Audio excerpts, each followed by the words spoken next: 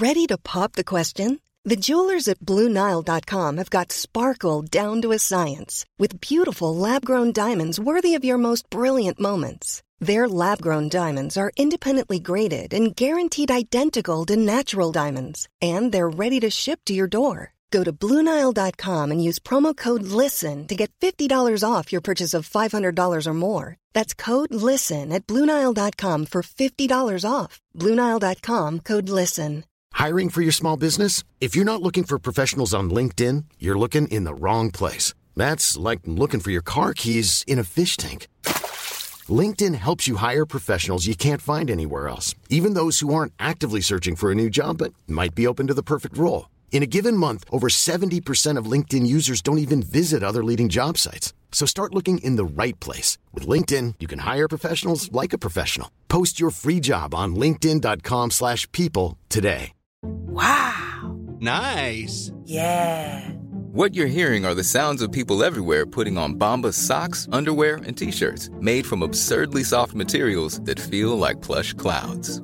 Yeah, that plush. And the best part? For every item you purchase, Bombas donates another to someone facing homelessness. Bombas. Big comfort for everyone. Go to bombas.com/ACAST and use code ACAST for 20% off your first purchase. That's bombas.com/ACAST. Code ACAST. The GA Hour is sponsored by Paddy Power. Money back as a free bet on any championship match on live TV. If you're losing, first goal scorer bet gets a goal. I'm not finished yet. It took me a long time to get here.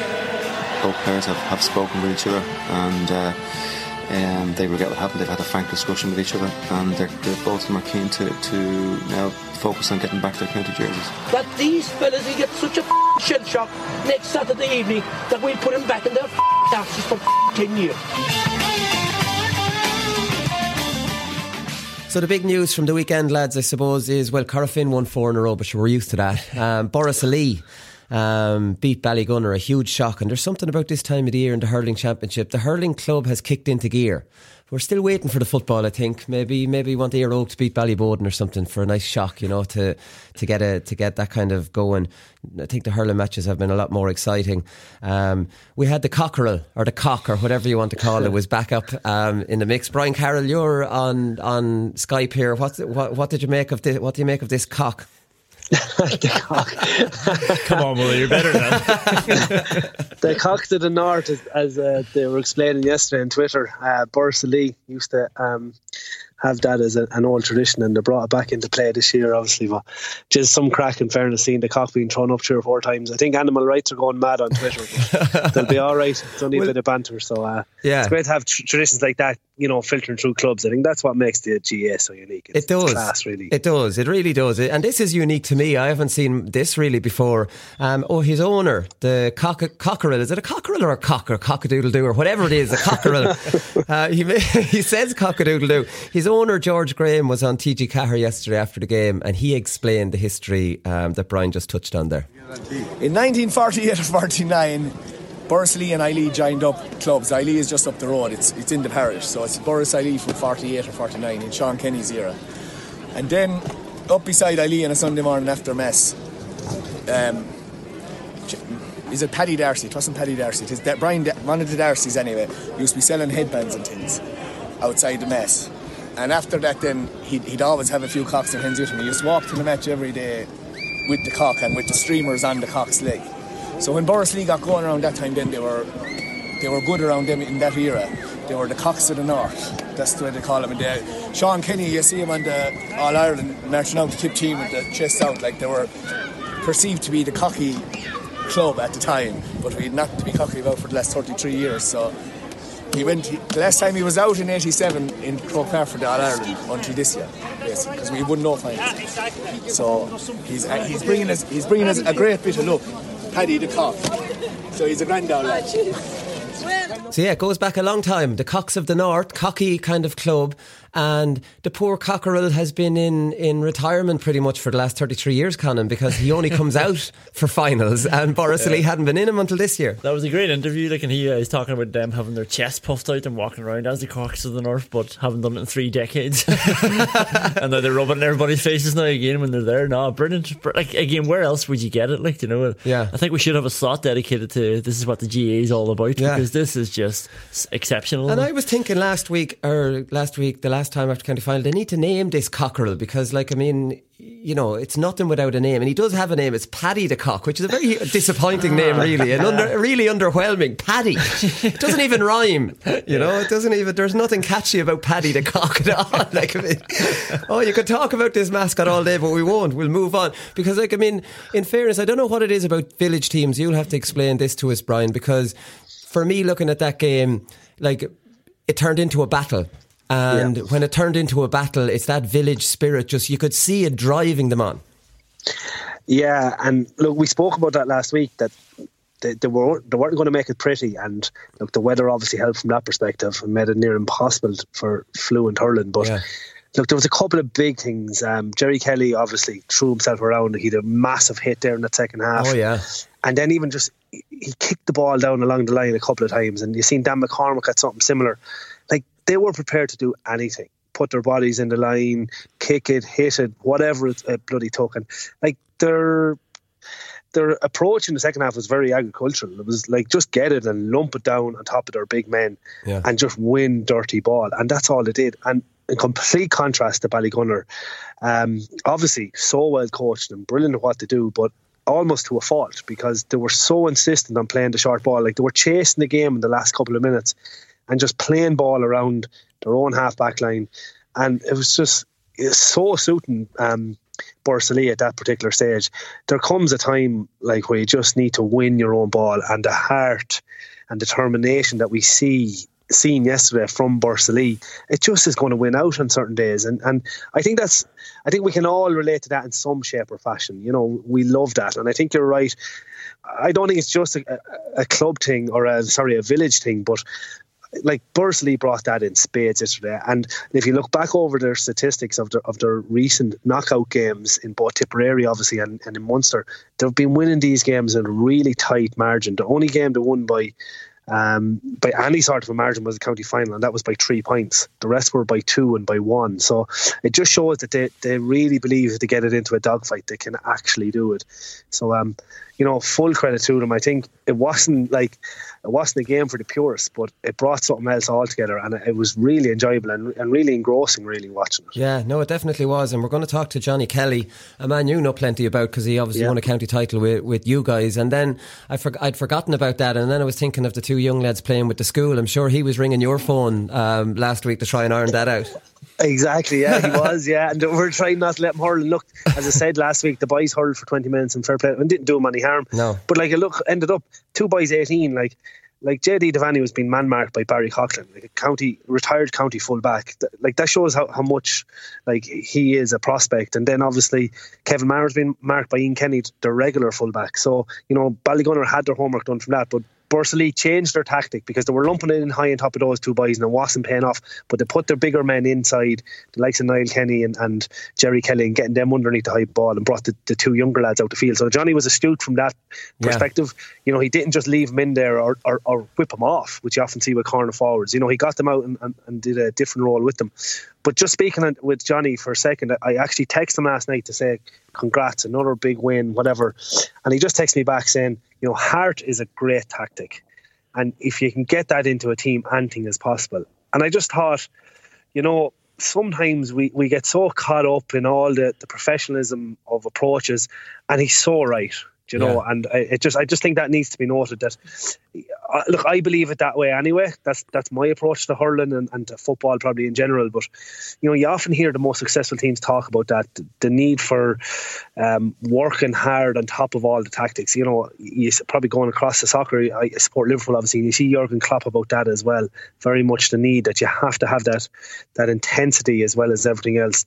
that belief in what they're doing, as well as obviously the real skillful players. Yeah, no, definitely. Like, I mean, I don't know what it is about this time of the year, I think, Conan, as well. Like, I mean, it absolutely in hurling makes sense to just get that ball down in there. And I think even in football as well, the ball's greasy. There's too much scope for errors out the field, coughing up turnovers and messing around with it. Get the bloody thing in long. It's winter football and winter hurling. There must be a different way of playing at this time of the year, potentially. Yeah, but it's also like the biggest game of some of these lads' lives. Like, I know people like Brendan Maher and stuff won All Irelands with Tipperary and all that, but like this is like the very pinnacle for a lot of club players. And Conor Laverty of Kilcoo, we've talked about Kilcoo before as a village team and that sort of classic mentality. He had a great interview in Irish News, and he was explaining it's not like, there's nothing going on but football. That's a big help as well. But he was saying, like, we always have to pull together. Like, he was coaching under 12s when he was 16 because he had no other coach, and everybody has to get involved in the club some way or another to keep the club going. And then I think when it comes down to it, in a boggy November day, and like you've got a place in a provincial final on the line, you are going to pull together a wee bit more, I think. Yeah, no, and like, I mean, we all know the tragedies that have happened in Borrisoleigh, and I thought TG Caher went on about that a bit too much after the game yesterday in the interviews, because Brendan Maher kind of covered that in the county final win, and then they were back asking him again, and like, I'd be interested to ask Johnny Kelly how much they've leaned on that, Brian, because like, I mean, the sports psychologists tell us that you're not supposed to play on emotion, you're supposed to be a little bit more clinical than that. Yeah, I don't think they would have played on that in a Munster final, being honest. And you would have heard like Johnny Kelly come out of it, Brendan Maher come out of it. I think it was Jerry Kelly as well. The 4-1 is what they were zoning in on. Yeah. They were really driving that one home. And and like, think of it from a personal perspective. There's only so much you can lean on that emotion. No disrespect to anyone that's passed or in the past, because obviously I've had it myself with my own dad. It's just that doesn't work. And you can't keep going back to the same well all the time and expecting that. You do need something else that will going to drive you. And look, good managers will find that. And we've heard of all these stories, even if sometimes they have to make it up, a reason to drive your team that day, whether it's to hate the opposition for some particular thing that they said or didn't say, it doesn't matter. You certainly just get it into your head. And I think the one that Borrisoleigh honed in on was the 4-1, and you could hear that coming out in them. And look, what a brilliant motivating factor, like in a Munster final. And especially Borrisoleigh, while they don't have the tradition of late, they still have it in their club. They've done it once, they've done it once, and that brings its own unique confidence, inbuilt confidence, and they wouldn't have been liking obviously all the talk about Ballygunner. It was set up for a fall, being honest, and well, now obviously they just about got there, and a debatable free at the end too, but they got there. Bizarre refereeing, I thought, as well, by the way. I'm a big Jerry Kelly fan, I have to admit. I love him. I love watching him. He's a big burly lad, puts himself around, brilliant sideline, plays the game kind of with a smile on his face, like he's out there really enjoying himself. And then he did a really good interview afterwards as well. For such a young lad, he spoke really well. Like, I'm all over this fella. I want to see him play in Intercounty now so I can see more of him. Yeah, he's a great joke in fairness, and the sideline as well. That was audacious, inside the 14-yard line, and whips it over, and like, especially because that was his right hand side, so he was cutting across the ball. Right, so it was a great score. It's almost impossible then from that side. Yeah, from that angle, it was really difficult. Yeah, being honest, but just shows the cockiness. But every score Borrisoleigh got, you could see them like celebrating. The whole team was celebrating, so every score was massive, and even every free they won was massive. Whereas like, I know it's easy being intelligent or clever afterwards, or hindsight, whatever, but like Ballygunner were very clinical, and there wasn't the same fist pumping or belief in that. They were just getting on with their job. But they left Borrisoleigh in the game, and the longer the game went on, obviously, the more the likes of Jerry Kelly and obviously Brendan Maher, the main guy, were able to, influence the players around them and just have that belief. Because in fairness to them, they reacted well to that goal too, because it looked like Ballygunner had, when they snuck in for that goal, that they might have just done enough to actually see it out. But Borrisoleigh dug deep again. Yeah, no, they definitely did. That's kind of when the favourites get a late goal like that, you think that it's actually just I'll make this comment. We have to move on off that. I thought Ballygunner, like, you wonder how they won it last year without Desi Hutchinson, because it seemed to be so over reliant on him. It's incredible. I know he's a brilliant player. We look forward to seeing him playing with Waterford next year, and obviously we look forward to seeing Offaly, who've Johnny Kelly as their coach. Brian, so he'll be he's double jobbing along with Michael Fennelly, who's double jobbing. So there'll be no teachers in the school at all next year coming up until the end of January. Yeah, and look, at the moment they're trying to fit it around their own training. So Offaly were doing, I think it was Tuesday, Thursday, Saturday, and assuming then that both of those other clubs are doing Wednesday, Friday, and Sunday. So right. They are making it work at the moment, but it's certainly... Look, I suppose the only good thing from an Offaly perspective is that the Club All-Ireland semi-finals and finals have been brought forward. It's earlier, We're looking at the 4th and the 19th of January, so it is earlier. So. Yeah, no, it definitely is. Corofin win 4 in a row. So, how they just have the hunger to come back and go into another battle in poor conditions, and we know now they'll be in one more big battle in January, and then they'll hit Croke Park, and who's going to lay a glove on them there? I don't know how they continue to do it. They've won 7 in a row in Galway, and they've won 5 Connachts from that. So that's some going. I always think of Portlaoise example since 2004 when we won one. We only won one other one, maybe out of 16, counted 2 out of 16. Yeah. And Connacht is no easy provincial club to win, because Mayo clubs are traditionally good, and Roscommon are decent as well. So Kieran Malloy was talking after the game. He says, great to have another Connacht title. It's probably something we never dreamed of when we won our first in 91. They've won 10 since 91, Conan. And isn't it great for a team whose sort of model is total football, that they're able to just mix it and not get caught at this time of year? Yeah. They'll do what they have to do, and that game was 6 each. And it seems to be the pattern over the last, even from the county final, even last year's county final. They just rely on one moment of brilliance to get them over the line in these games, and they'll just do all the work that they have to do. And as that Alex Ferguson used to say, is match the other team for effort, and then the quality will shine through. And it seems like they're willing to do that until February, and then they just open teams up then. It is. It's unbelievable how they can just come back. And when you're going in favourites to a game, Brian, and the manager tells you, look, if we match these for effort, we should see it out. But to continually do that, because they're favourites for all most games, then they're level in the 42nd minute. And Pierce's look like they're making a real game of it. It's niggly, it's messy. You could almost make the same argument at that time. This could end up like Borrisalee, Ballygunner, but no, Corofin don't let that happen. Liam Silk scores a screamer, and they run out 6 or 7 point winners. Yeah, the consistency for them is unbelievable. And I think, if you were listening to what they were saying yesterday after the game as well, the way the Galway Championship is set up, they know, they literally said they know the Championship starts after the Galway races. So their players get to kind of enjoy the summer. Some of them get to go to America. They play the Sevens tournament, and they're so successful in the Sevens tournament, the Kilmacud Sevens tournament as well.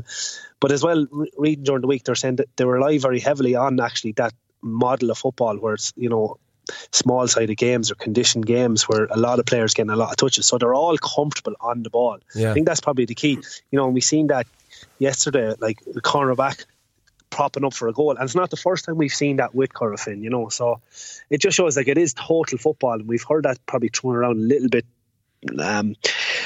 too easily, but at the same time Corofin they're able to mix it. Pádraig Pearse has stood into them there for a while and tried to physically impose themselves on it, but Corofin, they're able to do both. Yeah, they're able to do both. Kevin O'Brien, their manager, said after the game, he said it was hot and heavy in there, particularly 10 minutes before half time. We got involved in stuff no more than Pearse's. I like that. He's not saying no, well, it was one side. Well, we got stuck in. We're well able for that kind of a game as well, and they're tough men as well as brilliant footballers. It was interesting. Kevin O'Brien also said after the game, he said in the past we've taken some time off. This is after winning it, but with 6 weeks we'll have to rethink that. I'm not sure 6 weeks is not that long away.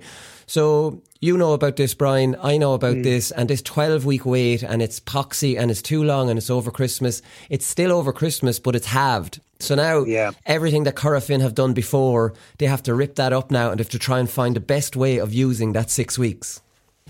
Yeah, it's not easy now, being honest, because we would have taken a few weeks off, being honest.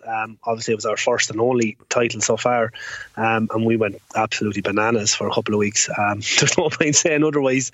And one of the lads actually got married as well, so we had a great couple of weeks enjoyment, and then got back down to it. But 6 weeks, that I think they can take no more than a week and a half off, being honest, and I think they're going to have to get back on the bike pretty quickly. It does ruin your Christmas. I think there used to be an element of enjoyment where you're training in or around Christmas when you're in a All-Ireland semi-final. You might train whether it was Christmas Day or Stevenson's Day, but I think you enjoyed that. It was novel. It was like, you're in something really important.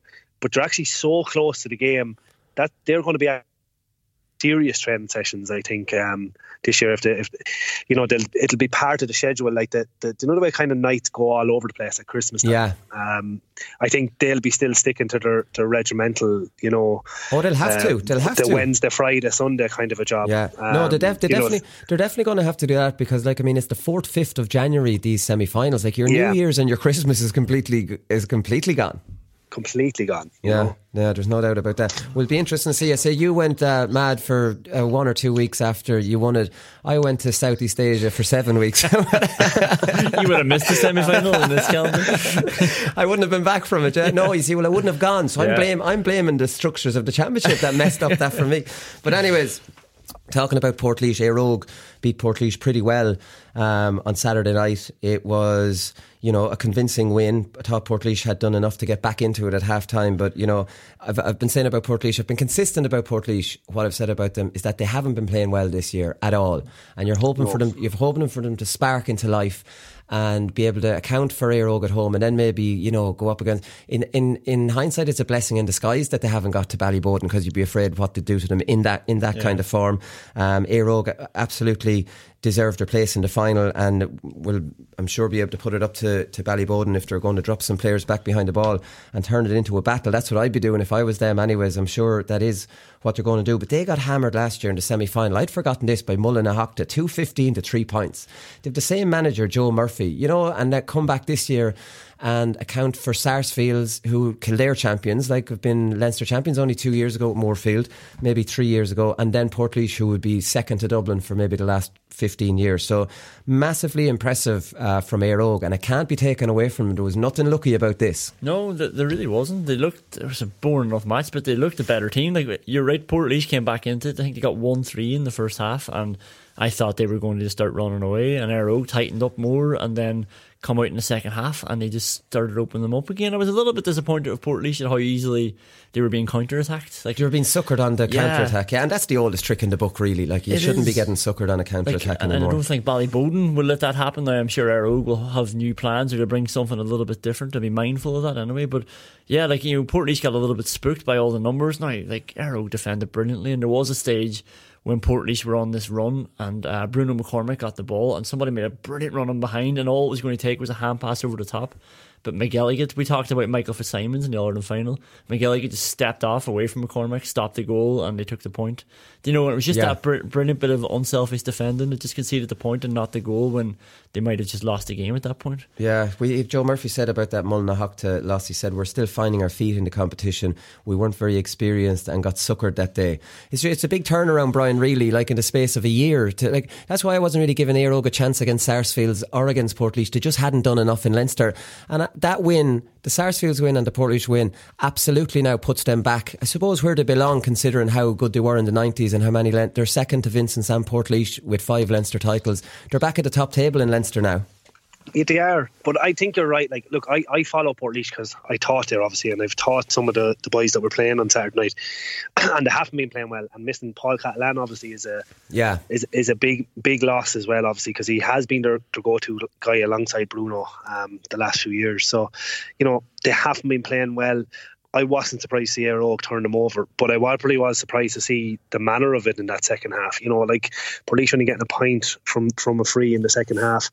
They more or less lay down in their home ground as well. Yeah. You know, it was very disappointing. But you're right, Éire Óg, like, you know, they're so successful inside in Carlow, and probably learning from last year, there was no way they were going to let Portlaoise turn them over, you know, in any sort of considerable fashion. But I think they were willing to do whatever it took. Yeah, it seemed to be Saturday that. evening. It seemed to be that, yeah. And Portlaoise, certainly, like, they're waning. They've just, you know, I know they're doing enough in Laois, but, you know, they're certainly not the team that they used to be. No, they're definitely not. I think people appreciate that, you know, and teams are getting closer to them in Laois, and then you're struggling over the Wicklow champions. That shouldn't really be happening, no disrespect to them. But it was interesting, Éire Óg and Portlaoise, they've won 64 county titles between them, and they'd never played before. Yeah, that was amazing. It's a mad stat, yeah. There were some weird refereeing decisions in this, Conan, and this was a convincing win, and we're not throwing any doubt on that. But Jesus, the penalty. How on earth was that a penalty? That was outrageous. Kieran Lillis looking up at the ball and Gannon blatantly dived. He should have got a yellow card for diving. Look, and it's not sour grapes. The penalty was saved. It didn't have any bearing on the game. But how would a referee give that a penalty for that? I have no idea. No, Lillis went up, as you said, his eyes on the ball for about 5 seconds, and his knee didn't even go into Gannon or anything. It wasn't while he was jumping, he connected with him. Gannon was at the side and fell. Gannon did what soccer players do, and to be honest, that's horrific stuff in Gaelic games. That should be highlighted a little bit more. He dived. He tried to buy a penalty and got it. I don't know if Lillis even knew he was there. I genuinely don't. He just had his eyes on the ball and he went up and caught it. And actually very impressive how you would have been going apeshit there if you were him. You've just gone up and caught the ball and the ref's given a penalty. But did that sum up Portlaois's lacklustre kind of performance? They didn't even query that much. Almost. But I thought Lillis couldn't. Sorry to cut across you. I thought Lillis couldn't query it because he was on a yellow. Yeah. He was after clipping a lad across the face just previously. He could have got another yellow, and then he gave away a penalty. Yeah. He did query it a little bit, but he couldn't keep pushing the point because your man comes around and says, well, actually, hold on a second now, this is your second foul since your yellow card. Yeah, but even Brody should have been coming out and the little dive action. Should have been someone else. Gary Sice was at it against the Pearsons when one of his lads made too much out of it. They're all making too much out of it, but this wasn't one, because Jordan Morrissey obviously got Lillis sent off, went down holding his face. He got tackled in the stomach, which wasn't nice to see either, because the game had gone away from Portlaoise as far as I'm concerned. Lillis had been playing well. He scored an unbelievable 1-1 off his weaker left foot, off the outside of his left foot. So he's a right-footed player. But Colin Boyle can have no complaints about his sending off, but I thought Lillis is sending off. Now you have to take this into context that he could have got a second yellow for the other one. So but if you're just to analyse his second yellow in isolation, it was a horrific second yellow, really, because this was Jordan Morrissey going down holding his face, and you don't want to see that either. Yeah, and it wasn't a rough foul. I think it was technically a foul because he brought his hand on the back, that classic. It was probably a foul, but it's borderline a foul. I think it was just keep your hand off your back and you might get it. He came side on and tried to get the ball. Yeah, slapped at the ball. Yeah, and if you are, even if you're taken out of isolation, it's is he being checked because of this apparent foul in the box earlier? Do you know what I mean? So that's accumulating to his overall red card, him apparently fouling Gannon in the box for the penalty. That shouldn't come into consideration because all he did is catch the ball there. So. Yeah, no, listen, they were two disappointing ones, but definitely the Gannon dive. The Morrissey one, we've seen that before. He gets the contact, he's running across someone, and we've probably all bought a free for stuff like that, Brian. I'm sure you have. You kind of cut across a lad, you're going to get contact, and you go down. Now, you wouldn't go down usually holding your face, but maybe you would if you want to get him sent off. That's fair enough. But Sean Gannon's dive was something that you see in soccer, not in Gaelic football. Yeah, I don't like the diving and holding your face. If you're not bursted, what are you doing that for? He's trying to get him sent off. That's what exactly what he's doing. I know, I get that, but obviously I just don't think that way, I suppose, and you know that. I've had this argument with you loads of times. I'm totally against that sort of stuff, and I agree with you. I think we need to actually be systematic about it and try and cut it out of the game. Sometimes the linesman might have a better view of that than the referee, but I think any sort of diving like that needs to be certainly something done about it. I don't know what at the moment. I didn't think about the sanction, but I definitely think it needs to be try and cut out of the game because it's horrible to see it start creeping into it. Yeah, maybe retrospectively. So Joe Murphy deserves a lot of credit. He's obviously a club legend, has 5 Leinsters to his name, and he made a good move by bringing on Willie Quinlan's young lad, and you love to see ex-legends, young lads playing as well. He brought him on the freeze at half time, and he didn't miss one. They were being missed in the first half.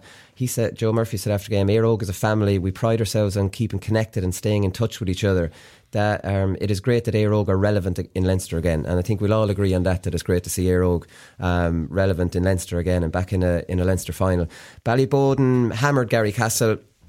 It was wishful thinking. Ballyboden they look so strong. I was reading one report on this, and it's something that often crosses my mind because obviously I've played club football in Dublin, and Conan, you do as well.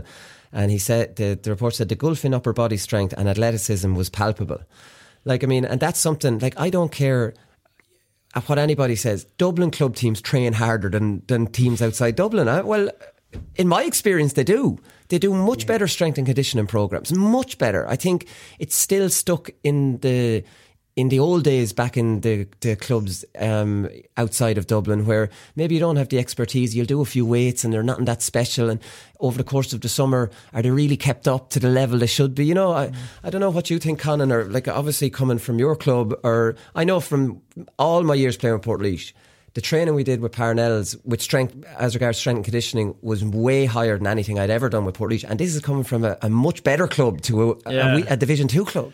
I think like a big thing with Dublin is that everybody seems to they know the clubs a bit better. Like especially at the top table, like you know exactly who you're coming up against and what their strengths are. So, just in my experience, like you're targeting games with a lot more sort of articulation, exactly what you're doing. Like, you know, and I know even Ballyboden are a different level of game with strength and conditioning, I think. And I said this before a few weeks ago. We played them in the group stage, and the tactic was to not get caught in that middle third because they were simply bigger on us and stronger on us, you know? So we're trying to get it over them or just keep the ball out of there, or like keep possession if we had to.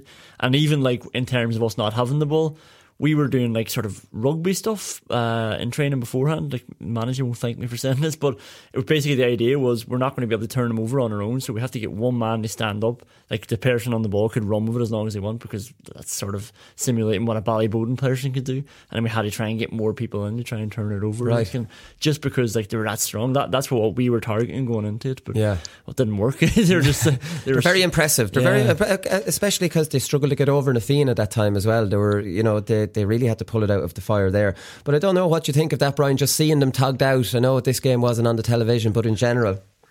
Yeah, in general, obviously we played Ballyboden in the hurling, and look, obviously played against many a Dublin team, and I do agree with your point.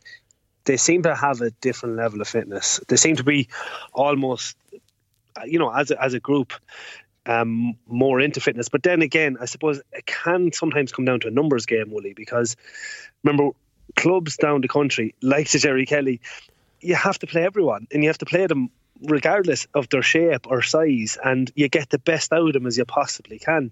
We can't replace them, if that makes sense. So you just get on with it.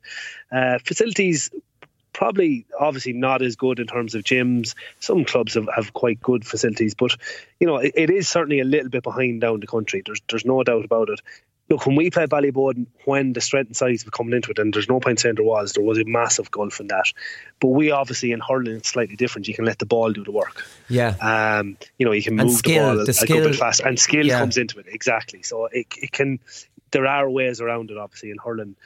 Not all the time, obviously, but from time to time you can just move that ball a little bit faster and rely on that sort of thing. And especially in heavy ground then as well, you can move that ball. Whereas obviously if you're relying on passing and moving, it sucks a lot of energy out of the body, and there can be a lot of needless running in hurling sometimes. Yeah, no, it's not. It's not as important in hurling, but it's still important. So Desi Dolan retired again after this match. So in fairness to Desi Dolan, I don't think Desi's doing this. Like, I mean, there's a car dealership that sponsors him, and they're all over Twitter this morning and wishing him best of luck on his third retirement. So he's retired from Intercounty a while ago. Then he made a throwaway comment in Desi's defence that's me done now with Westmeath football, because he was finished after this year. So now he had retired after the county final.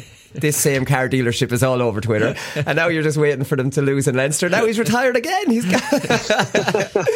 So I thought that was I'd said Desi privately I was a little bit embarrassed of seeing that, because then you've one or two other players who are also getting money from this car dealership now, wishing him the best of luck again at this, and it's like, Jesus Christ, let the man go. Like, I mean, you would be a little bit embarrassed with that. But John Keane probably summed it up with Desi. Even out there today at 40 years of age, he's hitting free, scoring from play, leading the way, directing traffic, everything. He's just an incredible man for this club. I sat inside there in the dressing room. Any bit of success I ever had in my own career has been with Des, and I just delighted I was out there today when he finished it off. So we'll leave that at that, because there's two more retirements in the hurling world. Brian, Colm Callanan has retired, and I thought that was an interesting one. He's an All-Star in 2015, won an All-Ireland in 17. Interestingly enough, he said in his statement, I'd also like to thank Shane O'Neill for his understanding and support of my decision. I'm also delighted that the transition will be made easier after accepting a coaching role in Shane's new backroom team. So, Shane, sorry, look, I'm just ringing you to tell you I'm not going to be around this year. Right, okay, Colin, disappointed. Here, I'll get back on to you there. I'll give you a ring back. So maybe this happened in the same conversation, or he didn't maybe think about it for a couple of days. But it's nice. All right, you're dropping out, because he's obviously going to be their goalkeeping coach, you would imagine. But he landed a job straight away. So I would say his partner, if he has a partner, or his wife or anything, isn't too happy with it. Yeah, I'm out now, love, but I have some more news for you. I'm right back in. Yeah. So I'm back in. But he's very, himself and Skettle obviously were number 1 and 2 there for years, and Skettle took over from him. They're actually really good mates, and Skettle got himself in unbelievable physical condition, and it was actually with Colin Canlon in Truey's gym.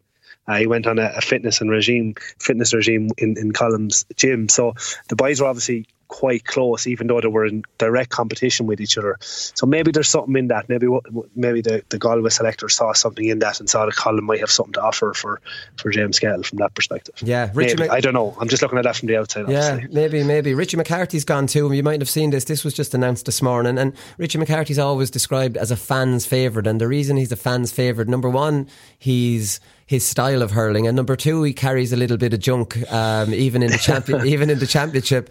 And he has a great chant. So simple, but Richie McCarthy. Oh yeah, the Limerick crowd on the terrace love singing that.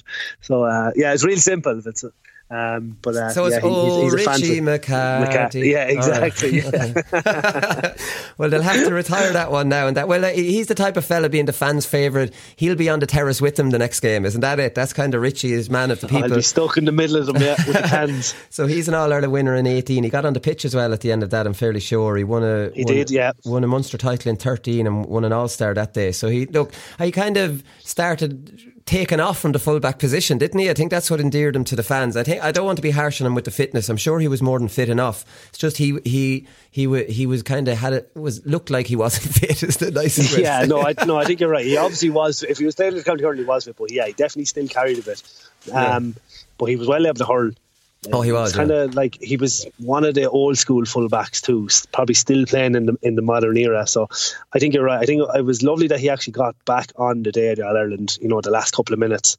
Unlucky then he done his cruise shit after that, and saw no game time then last year. So you can see why, same with Colin Callan got no game time either. So you can see why these guys are moving on after a year. Paul Brown after doing something similar too in Limerick too. So it's very hard when you're given that time. Probably haven't started for so long over the years and then no longer featuring, so you can understand why they move on. Yeah, you definitely could. Two more pieces that were in the Sunday Independent to talk about here, lads, before we finish up. And Joe Brolly had a good piece, and we're not going to talk about that. And it was funny, Joe Brolly went after the GPA last week, and now Colin O'Rourke is going after them this week, when the two lads, they've always have the GPA in their sights anyways. And Colin O'Rourke writes a piece that I agree with. He's talking about the Super 11s or whatever they're called it was in New York this year. So it was Kilkenny, Limerick, Tipperary and Wexford, elite teams. No Joe McDonagh Cup winners like Laois being asked out, which I think is just outrageous, especially at that 11s game. Laois would have more than enough skillful players to be able to play that. So he says 4 Irish teams, Kilkenny, Limerick, Tipperary, Wexford, played out this newfangled version with soccer goals and some type of scoring system which nobody understands. I imagine a promotion of hurling will be better served by these 4 teams spending a weekend in some of the weaker counties, maybe doing a bit of training with teams on a Saturday with an exhibition game against the county side on a Sunday.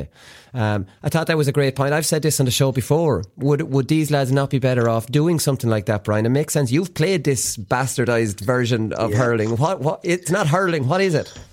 Oh, you're dead right. Bastardised. It's just a bastard of a game. You didn't say no to the trip at the same time, did you? I got no trip. Excuse me. I played in Crow Park. Oh, it was in Crow Park. The American football game was when I played. I didn't get the trip. I got enough trips now, to be fair. I was lucky from that perspective, but no, I didn't get on this one. But I didn't enjoy it one bit, and I love hurling and usually all forms of hurling, but I don't know what it was about this. I don't know if it's confined spaces or you couldn't kick the ball, you couldn't hand pass it twice in a row. It just goes against kind of some of the nature of the actual game, especially in tight spaces like that. Yeah. And as he said, a different scoring system as well, scoring outside the 20 metre zone and off the hurl and all these sort of, just, I don't know, it wasn't for me. I didn't find it enjoyable at all. And obviously, look, I love scoring goals, but I just didn't seem to take to it. And I certainly take Colm's point. what a waste of money essentially. And I know GPL fight back saying that it was all sponsored and all that, and it doesn't cost the GA or the GPA any money, but for them to raise that type of money, could we not spend it elsewhere on certainly more important things? And even columns is certainly one idea that would stack up. It would be a great idea.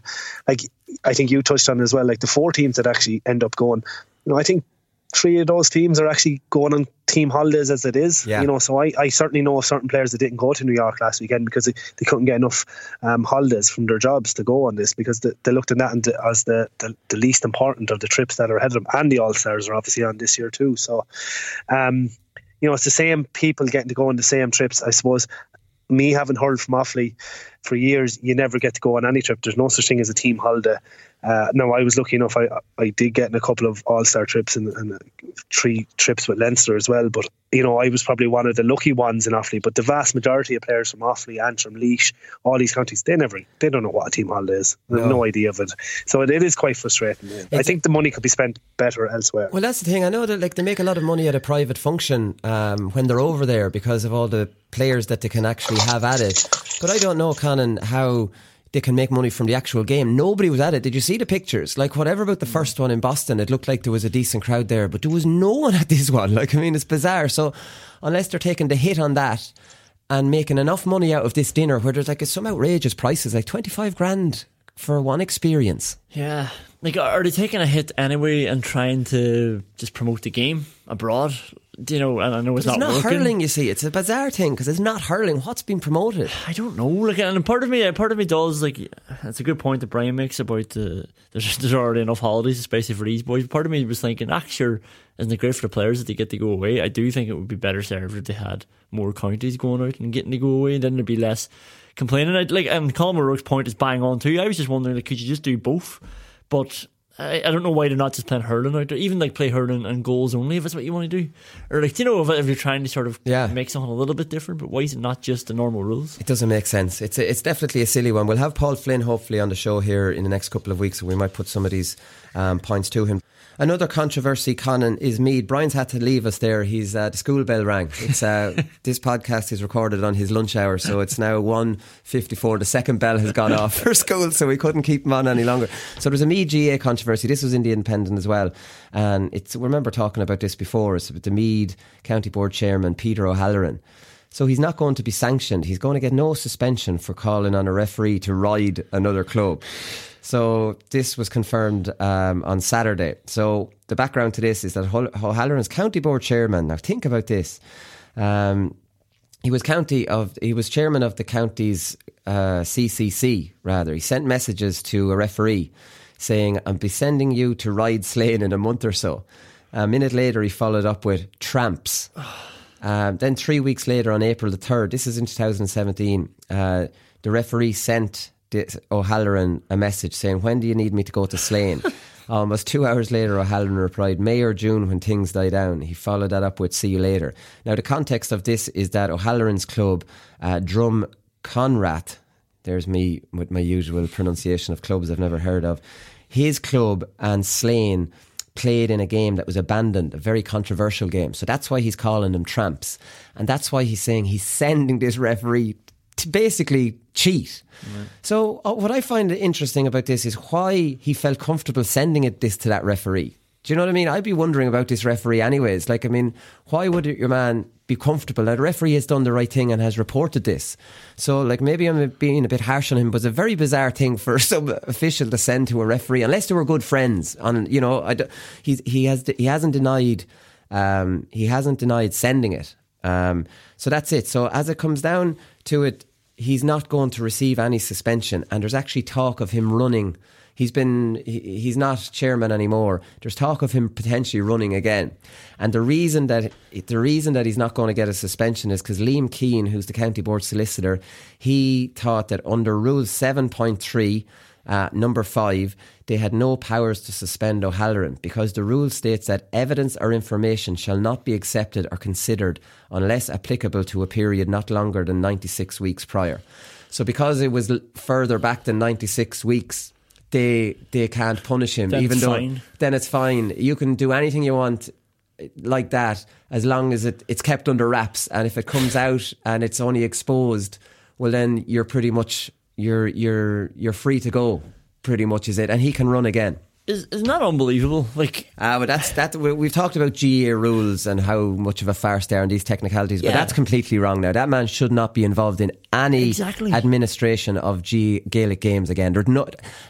You'd want to be a fool to argue against that. Yeah, the rule is stupid as it is, but why on earth would anybody in Meath County Board now want this guy to be involved? How does that make them look? Yeah, it's terrible. And every club person, I'm sure, has a bit of paranoia about the county board and how they're being treated, and they probably have a ref who doesn't like them. This just confirms it for Meath people, especially for Slane people, that there's somebody at the top who's deliberately targeting them. Yeah, it's crazy. It's crazy. And credit to the referee for bringing this to people's attention, because to be honest with you, would you think something like that wouldn't be an uncommon thing? No, You'd hope it wouldn't be, but it wouldn't surprise me. It wouldn't surprise me, because don't think county board officials don't have club loyalties as well. And that's again GA politics. You keep coming back to. I just can't believe that somebody in the Meath County Board would not think, look, this looks terrible. Take a step back for 96 weeks. But even O'Halloran shouldn't be going running again. You've practically brought the game into disrepute there, mate. Just sit it out. You've been caught. Sit it out, help out with your club, but you won't be on any county boards anymore. Why would you even want? Anyways, there's talk about him running again, so we don't know that he definitely will. So I just thought that was an interesting one. Last story, but not least, is Mullinavat. It's all about Mullinavat here. So they beat Rosenallis, and I can tell you firsthand, Rosenallis are a good club intermediate side. They're the Laois champions. They hammered Portlaoise in the semi-final, and I played against them last year. I was in Australia for that game this year. I played against them last year and they beat us as well, and they were a bloody good team then as well. I think they won the intermediate double. Very good club. So that just puts in context what a brilliant win for Mullinavat. We're going to do something on these before the Leinster final, Colin. We have to. Yeah, they beat Ballybockle, the Dublin champions as well, and the whole squad play hurling. They train hurling all year, and then apparently I think they got 3 weeks before the Ballybockle game to start preparing for football. Listen, we can't say things like this because the hurling snobs will be telling us any bad hurler can play football, and you're going to start proving this now. Oh shit! I'm glad Brian Carroll is gone, because he would have been laughing on the other end of the line. Right, we'll leave it there, Conan. We've gone way over time, I'd imagine, as usual. We'll talk to Johnny Kelly next.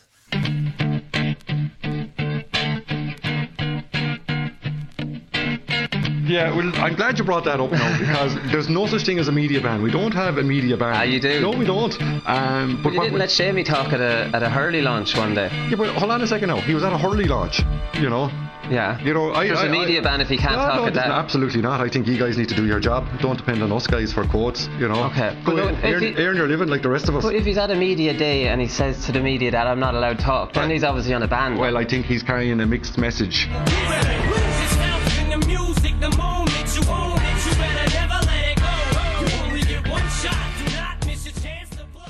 So Borrisalee are Munster champions after beating Gunner against the odds. 4-1 they were yesterday before the game, and their manager Johnny Kelly joins us on the line now. 4-1 was mentioned in a couple of interviews after the match, Johnny. I was, Colin. I think, look, we were rank outsiders yesterday, and I suppose it was probably a motivational factor for us, and we didn't mention too much. We more concentrated on getting the performance out of ourselves, and thankfully we got that yesterday, and lucky enough came out the right side of a titanic struggle. I'm very happy today. Yes, it's definitely a struggle. I suppose when Ballygunner got the goal to put them back 1-up after you doing so much good work, you'd be a little bit concerned at that stage. Yeah, absolutely. It was a goal that came not against the run of play, but I suppose the one time that we actually got exposed at the back, I said the guys said afterwards that how Barry Sullivan goes to the into that side, it was a great move from them, and he finished it really well, and I put him a pint up about 2 minutes ago. But look, conditions that was there, and at that stage we were up and we were running pretty well, and I was confident enough that we'd stay in the game. So. Yeah, I thought your comments before the game were very good, Johnny. You said, I don't buy into having nothing to lose. I hear the monkey off your back in bonus territory. You have something to lose, a Munster final, and we're there to compete. A lot of managers over teams who have just won a county title in a long time use that kind of stuff. You weren't entertaining it.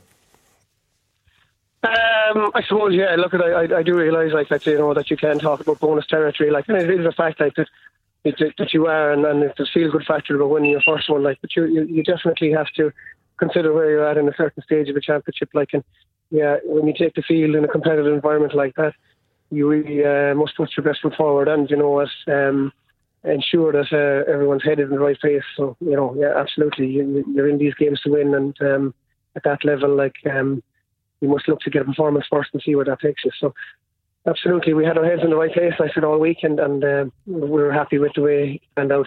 You definitely did. When it kind of got into a battle, didn't it, Johnny, with the conditions and stuff like that? And when it was in a battle, you were in there with a great chance. Yeah. The conditions probably suited a more direct type of play yesterday, so we tried that. And to be fair to Ballygunner, like, they're an excellent side too, like, and they broke back up the field and got some good ball inside to Desi Hutchinson, who had a good game yesterday for Ballygunner, like, but we stayed true to the way we set up, and it isn't pretty, and sometimes it can backfire, but we had excellent performances. Brendan had a game for the ages, like, at centre back, and he moved out pretty well and got on some good ball, and, you know, all the heart and desire that you want from a club's team was there and greatly evident yesterday. So, it worked, and, you know, hopefully it continues to work. Yeah, you even had the young fellas like James Devaney tracking back, and you moved him out there because maybe you wanted to go with the long ball, and Jerry Kelly throwing his weight around. I'm a big Jerry Kelly fan, I was saying on the show here in part one. He's be a real fan's favourite, but even those young lads, no problem doing that hard work. Absolutely, like, I mean, your forwards, like, your primary job there is to score, but the work rate and the resilience that these young fellas show yesterday, but not even yesterday, just through the Tipperary Championship as well, like the tackles and the hoops and blocks that they're putting in, like, is critical to the game. And again, they're not found wanting, and we rely on those guys as well heavily. Yeah, exactly. Brian Carroll was on the show here in part one. He told me you were on to him about the two young fellas playing in a school match last week. Yeah, look, obviously we're trying to protect him, like, we're playing in a Munster final maybe 3-4 days afterwards, like, so I know Templemore, then we're in the Harty Cup, and you know, they have a job to do too, look, so we have to try and protect these guys and make sure that they're in good peak condition for, you know, a Munster final. But look, in fairness to them, they came on, they did the job with Templemore, and played with their club then on the Sunday, and did a really good job for us. So yeah, they're great guys, like, and in a weird way, isn't it? Like, I mean, that's not the right preparation for a Munster final, and these lads, I know they're only young fellas, but then you win the county final for the first time in 33 years. I'm sure you celebrated Saturday, Sunday. I don't know about Tuesday, you'll have to tell me. And then you're able to go out and beat Glen Rovers the following week. I don't know, like, is there too much made out of these drink bans and things like this when you see Naomh Conaill up in Donegal are able to beat the Cavan champions with a 2-day turnaround after being out after winning county championships? Oh yeah, but there's a huge trust element there, like, and we trust these guys, like, it's an amateur sport, like, and certainly you have to enjoy the sport first of all, and you have to be able to socialise as well, like, but there is a limit to it, and they realise where that line is, and they don't cross it, and there has to be a bit of give and take. It is a club game at the end of the day, and I think, yeah, you could be right. I said maybe, as I said, maybe there are too much made of curtailing guys and keeping lads off of social events and stuff like that. But there is no doubt, like, you can't be foolish either. You have to rein guys in at the times. But I've no problems with that in Borsley, never had, and I don't think I ever will. They're a good bunch, and they know where the line is, as I said, and they don't cross it. Right. There's been some turnaround since the North Tip final that you lost. Like, I mean, momentum is a huge thing, and you just got that run at the right time. Yeah, absolutely. I would go back to North final. Like, I mean, you're coming off the back of 5 games there, like, and the previous Sunday was a semi-final that went to extra time. The two young fellas, as you previously mentioned there, had played minor on the Saturday beforehand, like, so it wasn't really conducive to a good display. I think people were disappointed in that the North final was a bit of a non-event in terms of quality, but as I said to one of the reporters, what did you really expect? You know, you can't go that many games and expect them to be brilliant every day. So we realised that pretty quickly after the North final, refocused and set out our stall for the coming weeks, and took each game on its own merits, or looked at each team that we were playing individually and planned accordingly, and, you know, we are where we are. Yeah, there's been a lot of talk about, the awful tragedies in Borrisoleigh recently, and the players have all mentioned it, and they mentioned it after the county final. Is that something you would have used as a motivating thing, or is it too emotional, to be drawing on stuff like that? Not at all, no. Players themselves? Absolutely not, Colin. To be fair, it's a whole different ball game there. I mean, the tragedies are what they are. They're tragedies, and they're terrible for the families that are still grieving. And it's not something we bring into the dressing room. Yes, we talked about it to some of the guys that would be friends of these particular individuals. It was a tough time, and it still remains a tough time. Sport can never alleviate the grief that these people feel. But it's in respect to that, you go out and you play a sport, and you do well for your parish. It brings a bit of joy to an area, and that's the key thing. There's a bit of happiness around Borrisoleigh this morning again, and everyone is in relatively good form. Right, okay, well that's it. I think it was Jerry Kelly in his interview afterwards said he'd been up at the graveyard of his two friends before the game. That's his own personal choice or whatever. Absolutely, yeah. We were saying in part one that the sports psychologist will tell you not to be playing on emotion, or not having, not to get too emotional before a match. No, absolutely, yeah. Look at me. Yeah, you have to be composed. I suppose composure is the greatest state an athlete can be in, and while there'll be emotion and there'll be times that you'll be a little bit under pressure in big games, composure really is the key. And once we have that moving up in the field, it's energy really, isn't it? We need to get onto the field with as much energy as possible, and you look at performance, and we don't look about winning. We look to get a performance first of all and see if that's good enough to win games. Right, okay, I won't keep you too much longer because I know you have to get back and do a bit of celebrating, which is completely understandable. I need to ask you about Offaly though, because you're in as Offaly's coach under Michael Fennelly, who's manager, and the two of you are going to be double jobbing. These Offaly lads are going to have a free ride before Christmas till the two of you are able to show up to training. Not at all, but Michael's a very professional guy. Michael knows he's hurling, and he's really impressed me already with his ability as a manager. He's really has his finger on the pulse there, and he's set out a good schedule, and we're working really well together and dovetailing there. Yes, the weekends are busy, but there's still plenty of time and to serve both Offaly and Sport Ballyhale and Borrisoleigh. It's definitely a busy time, and you avoid each other until the final. I know you won't look ahead too far to that, but I'm sure there's a few jokes, text messages been sent around amongst the two of you. It's actually interesting that you played the Galway champions. Obviously you're a Galway man, so you'll know plenty about St. Thomas's. Yeah, brilliant team, and have been in Galway for a number of years, and they're the one team in Galway that consistently performs and has some real quality all over the field again. And Conor Cooney, David Burke, Ian Burke, Finton Burke, a great prospect for Galway, just back from a cruciate ligament injury. He came back in the county final and got 2 great points. Seriously physical team as well, and we're not looking beyond that actually today, and then maybe next week or the week after we'll start looking at St. Thomas's and planned for the 4th to 5th of January. You've won an All-Ireland as manager with Portumna in 2009. You were involved in as a selector, I think, in another couple of wins. You won an intermediate with Abbey Knockmoy, and you won a senior with Coolderry, as Brian Carroll was telling us as well. How does winning with other clubs as manager compare to winning with your own club as manager? I was lucky to be involved with a brilliant bunch of players in Portumna. You're talking about Ollie Canning and Joe Canning and Damien Hayes, of course. Excellent player. And his brother Niall. We had a special bunch that time. Winning with your own club, it's really, really special, and it's something that I'll cherish forever.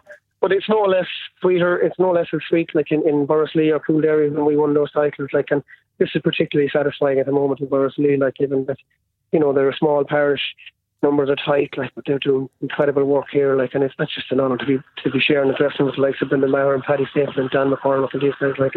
I'm just happy to help out. Exactly. We have 6 weeks to prepare now. It used to be 12 or 13 from your time with Portumna. I saw Kevin O'Brien, the Corofin manager, saying he used to give them a bit of time off, which a lot of clubs do, but that's kind of off the table pretty much now with 6 weeks. So you'll have to, your next job when you finish up celebrating today is to try and think of how to fill up that 6 weeks over the Christmas and everything, I suppose. Absolutely, yeah. I should take a week off, really, I suppose, is the first thing, and maybe give them next weekend off and then back into training.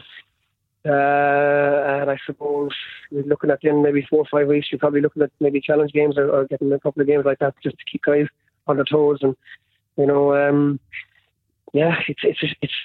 it's probably a tricky one to handle.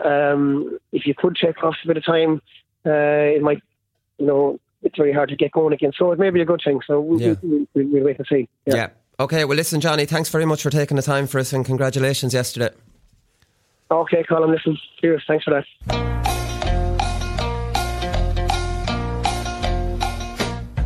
Yeah, we do. Yeah, we have a farm back home, so we have a big farm back home, and we have cattle and sheep, and we have a few donkeys as well. So we had a couple of filly donkeys. So I brought them down, and so we actually sold them to. I think I had 4 donkeys on the day, and we sold them to a man from Wexford. So we did. So there's the piebald donkeys, so there, and there's the traditional donkey, and there's the Spanish donkey, and then there's the Spanish donkey. Yeah, you see them on the beaches and everything. So yeah, you can actually one time the donkey was useless, right? But now some people have started to get back into them because you can use them for headage, and it's used towards your bonuses, your grants. A donkey eat and a donkey eat a pallet.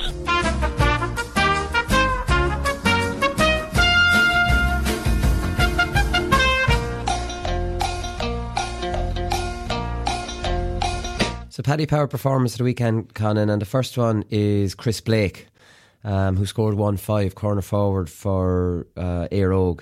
What a brilliant goal to start the game off with after, less than a minute. Like, he actually looked surprised it went in. Did you notice that when he went for it? Yeah. He just kind of was almost stunned that it was just such a sweet strike. It was like, couldn't strike it better. Did he pull it too much in his mind? Did he think he maybe just pulled it a bit too far? But went in off the post. Like, Brodie's a brilliant goalkeeper. That's just unsavable. And to go for a goal that early from that distance, like I've said this lots of times, the easy thing there is to tap it over, get yourself off the mark as a number 13. You know what I mean? And a score is a good score. A point is a good score at that stage. Jeez, it was a brave goal to go for at that time. And to not even take it a bit further, like you said, he just stood there and just drilled very confident. And the camera angle was class because it was just, we could see it was going in the whole time, and you could just see Brodie planted, knowing that if I dive, I'm not going to make that flight. So it was brilliant, and just confident and just so much conviction. Just catch the ball, turn, stay where he is, and just put it off the post. Brilliant. It was an absolutely brilliant goal. Talking of brilliant goals, Kieran Lillis scored a brilliant goal as well, and he was playing really well before he got sent off. A brilliant outside of the left. Like I said, his left foot is his weaker foot, but I think the goalkeeper, you'd probably say he was at fault. An inter-county goalkeeper wouldn't have let that in. I'd say it probably shocked him, because if you're coming in from that angle, you're probably not expecting him to go for the near post, because that's where you should have kind of covered off, but he didn't have it covered off. Lillis, to his credit, spotted that and put in a bullet off the outside of maybe it was more of a punt, but off his weaker foot. Had enough pace on it. An inter-county goalie wouldn't have allowed a goal like that in. That's fair to say. Yeah, no, I think the keeper should have saved it. But in fairness, Lillis was coming across like he was about to hand pass across the goals, and you could see it in the replay. He might have taken a step. He kept looking, and then he just drilled it and it was low and hard as well. So he did strike it very well, but you still think the keeper should save it. But it was a brilliant run from Lillis, and I didn't know. I thought he must have been left-footed, especially after the point. Yeah, outside of the boot, with your weaker foot. Yeah, he's had a great year for Portlaoise. He's been an exception to a lot of them who haven't probably been playing as well as they could. He's had as good of years he's ever had with Portlaoise. And I think playing midfield regularly with Laois, is really helping his game, because he played a lot of wing back, he played a lot of centre back, and he's a big fella. He's not the fastest fella, but he's a great football brain, and he's all the skills, off both feet. And he's not the best fetcher in the world, but he's able to get around the field, and he's got a great engine, and he's definitely found his best position at this stage. Brendan Maher was just on another planet yesterday. The point from play he got at a really important time. You say inter-county players should be standing up and are counted at club level, and he just looked an inter-county player playing that, playing that game. And I thought Desi Hutchinson did as well, but Brendan Maher just looked like, geez, if you came and you never saw a hurling game before, you said that lad, he's able to play at a higher level than this. Yeah, like that touch, obviously, that he came. Like, there's a big scramble in the middle of the pitch, and he just comes and flicks. Like he robbed him, like he just picked their pocket and was gone. Like someone on Twitter said it was like a chess master landing into a game of drafts, and just taking it onto a whole other level. Like, but yeah, brilliant. You mentioned Hutchison as well. His accuracy is unbelievable. Yeah. Like he's putting over from all sorts of angles. Yeah, but Brendan doesn't drive them too hard. They all just kind of drop over the crossbar. You know, they're not rockets or anything. He just knows his range and is getting them over from that range. Colin Cooper trick in the hurling now. Yeah, just put them over, just get them over, pass them over. Yeah, Stevie McDonald. Maybe he imagines a man standing on the crossbar. Any of our football show listeners will know what I'm talking about there. So he was saying after the game, himself and Dan McCormack, we're going to have to sacrifice the tip team holiday, but we'll gladly do that. This is enough of a holiday for us. So like, I mean, look, I understand that's more important than a team holiday, but wouldn't it be nice to be able to do both? Yeah. What is it, 6 weeks until their game? 6 weeks, 4th and 5th. Like, we get no Christmas off here either, Conan. Yeah. We're back in Thursday the 2nd for these All-Ireland semi-finals. Yeah, like, could you not go on the holiday for a week? A few days. Well, last year, wasn't it, the Ballyhale Shamrocks fellas, Henry Shefflin allowed TJ and Colin Fennelly go out to that Wild Geese. Yeah. And that was the week before the Leinster final, wasn't it? And he explained it. He had a good explanation. I can't exactly think of it now. It was like they have the work done, or they were going to play a game over there. Yeah. Or no, I don't think they actually played the game. But he didn't want to stand in the way of a trip like that. It was a weird one, because you would imagine a manager wouldn't be allowing their players go the week before that. Yeah. You know? Like, I suppose a team holiday is a booze up, so that's out of the question. Maybe they're not anymore, Conan. Maybe they're not. Yeah. Maybe they're training over there and all. Yeah, maybe the boys don't want to go on a training holiday. Would you believe they probably are training over there? Because when we went on a holiday after winning the Leinster final to South Africa in 2004, we trained. We actually trained the second day we got over there, and I missed the training. Of course you did. And I was on really thin ice with O'Dwyer, and I went out thinking, I'm going to use this holiday to prove to this man now that, you know, that I'm a good lad and that, you know, he can count on me and I'm committed. The very first training session, we were out the night before, and I ended up back in the room with an air hostess, and I told her to set her alarm, and she didn't set it. Needless to say, we fell out. But anyways, I went out, so I ran down after realising I was like a half hour late. They were after doing like 20 laps, which is normal enough for Miko in the heat, and I got out just as they were finishing up. And I ran over to Miko. I says, Miko, I'm really sorry. And I told him, I said, she didn't set the alarm, would you? And Miko didn't believe me. He just ignored me, walked straight past me. So what I did was I told the county secretary to stay out with me, and I did exactly the 20 laps that they did on my own with his supervision. Oh yeah, that was good. So he went in at least, and he would have reported this back to O'Dwyer, and O'Dwyer ended up, he was a gas man, Mick, he ended up seeing me sitting beside your one at the pool later on that day, and then he was, you know, clapping his hands. Understood. Kind of, you know, laughing with the lads. Look at the other lad. I love the way you said there, Miko didn't believe you, as if you had a really valid excuse. It's like, you know, she didn't set the alarm. It's a classic. But anyways, listen, Sean Gannon, we have to give him a mention, even though we've criticised him badly.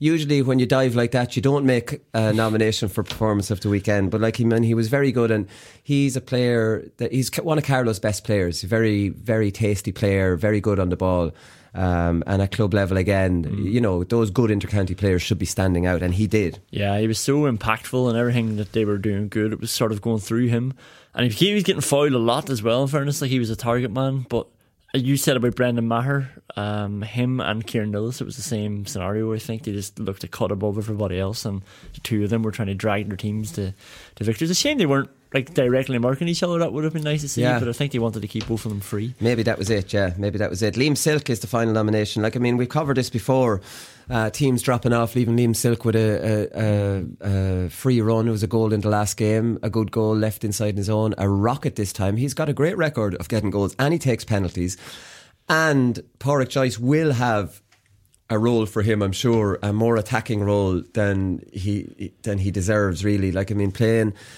like, he can man mark. When he came on, when I first noticed him, he was man marking Diarmuid Connolly and Tullamore in an All-Ireland semi-final when Corofin upset Vincent's that year. Geez, that could have been 15 maybe or something. And I kind of had him, geez, that man's a good man just to track a lad. There's a whole lot more to him than that. Oh, yeah. So maybe you might like to see him as a number 7 maybe, and with the licence to get forward as much as he can. Yeah, because he's got such good attacking instincts as well. The surprise, like, he's got the 2 goals in the last 2 rounds. Like, he started the move, sort of. You know, he's been in half forward, passed it off, and ran on ahead, and nobody followed him. Now he's got great pace and timing of his run. But it's just like, it's Liam Silk. He's not like a normal cornerback that you can leave off. He's going to punish you, and he's punished the last 2 teams, and it's sort of been the difference in the games both times. Yeah, two really big goals. Anyways, that's it. They're the nominations, and I think it's very obvious who the performance of the weekend is. It's Brendan Maher. Outstanding stuff from him.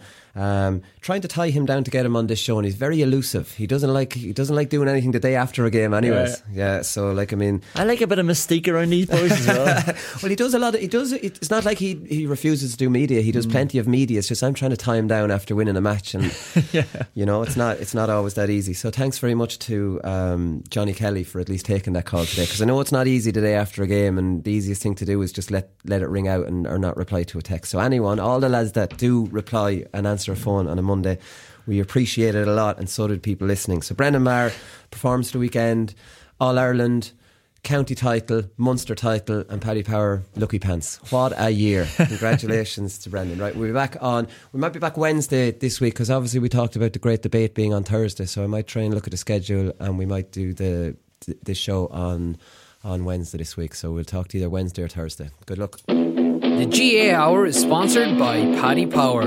Money back as a free bet on any championship match on live TV. If you're losing, first goal scorer bet gets a goal. And when I started running, I suppose I didn't stop, and when I got the chance to goal, I said I should go, and so I opened up. We're only the small little fish out there, so we are, and we're trying hard to make it through. But it's hard to get the breaks when you're the smaller fish. Because I love this county so much, you know, and it's just, I'm delighted that the lads did it for the people of Waterford today, because like I'm heartbroken. I let it go, 'cause I won't see you later when we're not allowed to talk it out. I said I'd go, but I said I wasn't sure, but I'm still trying to figure it out.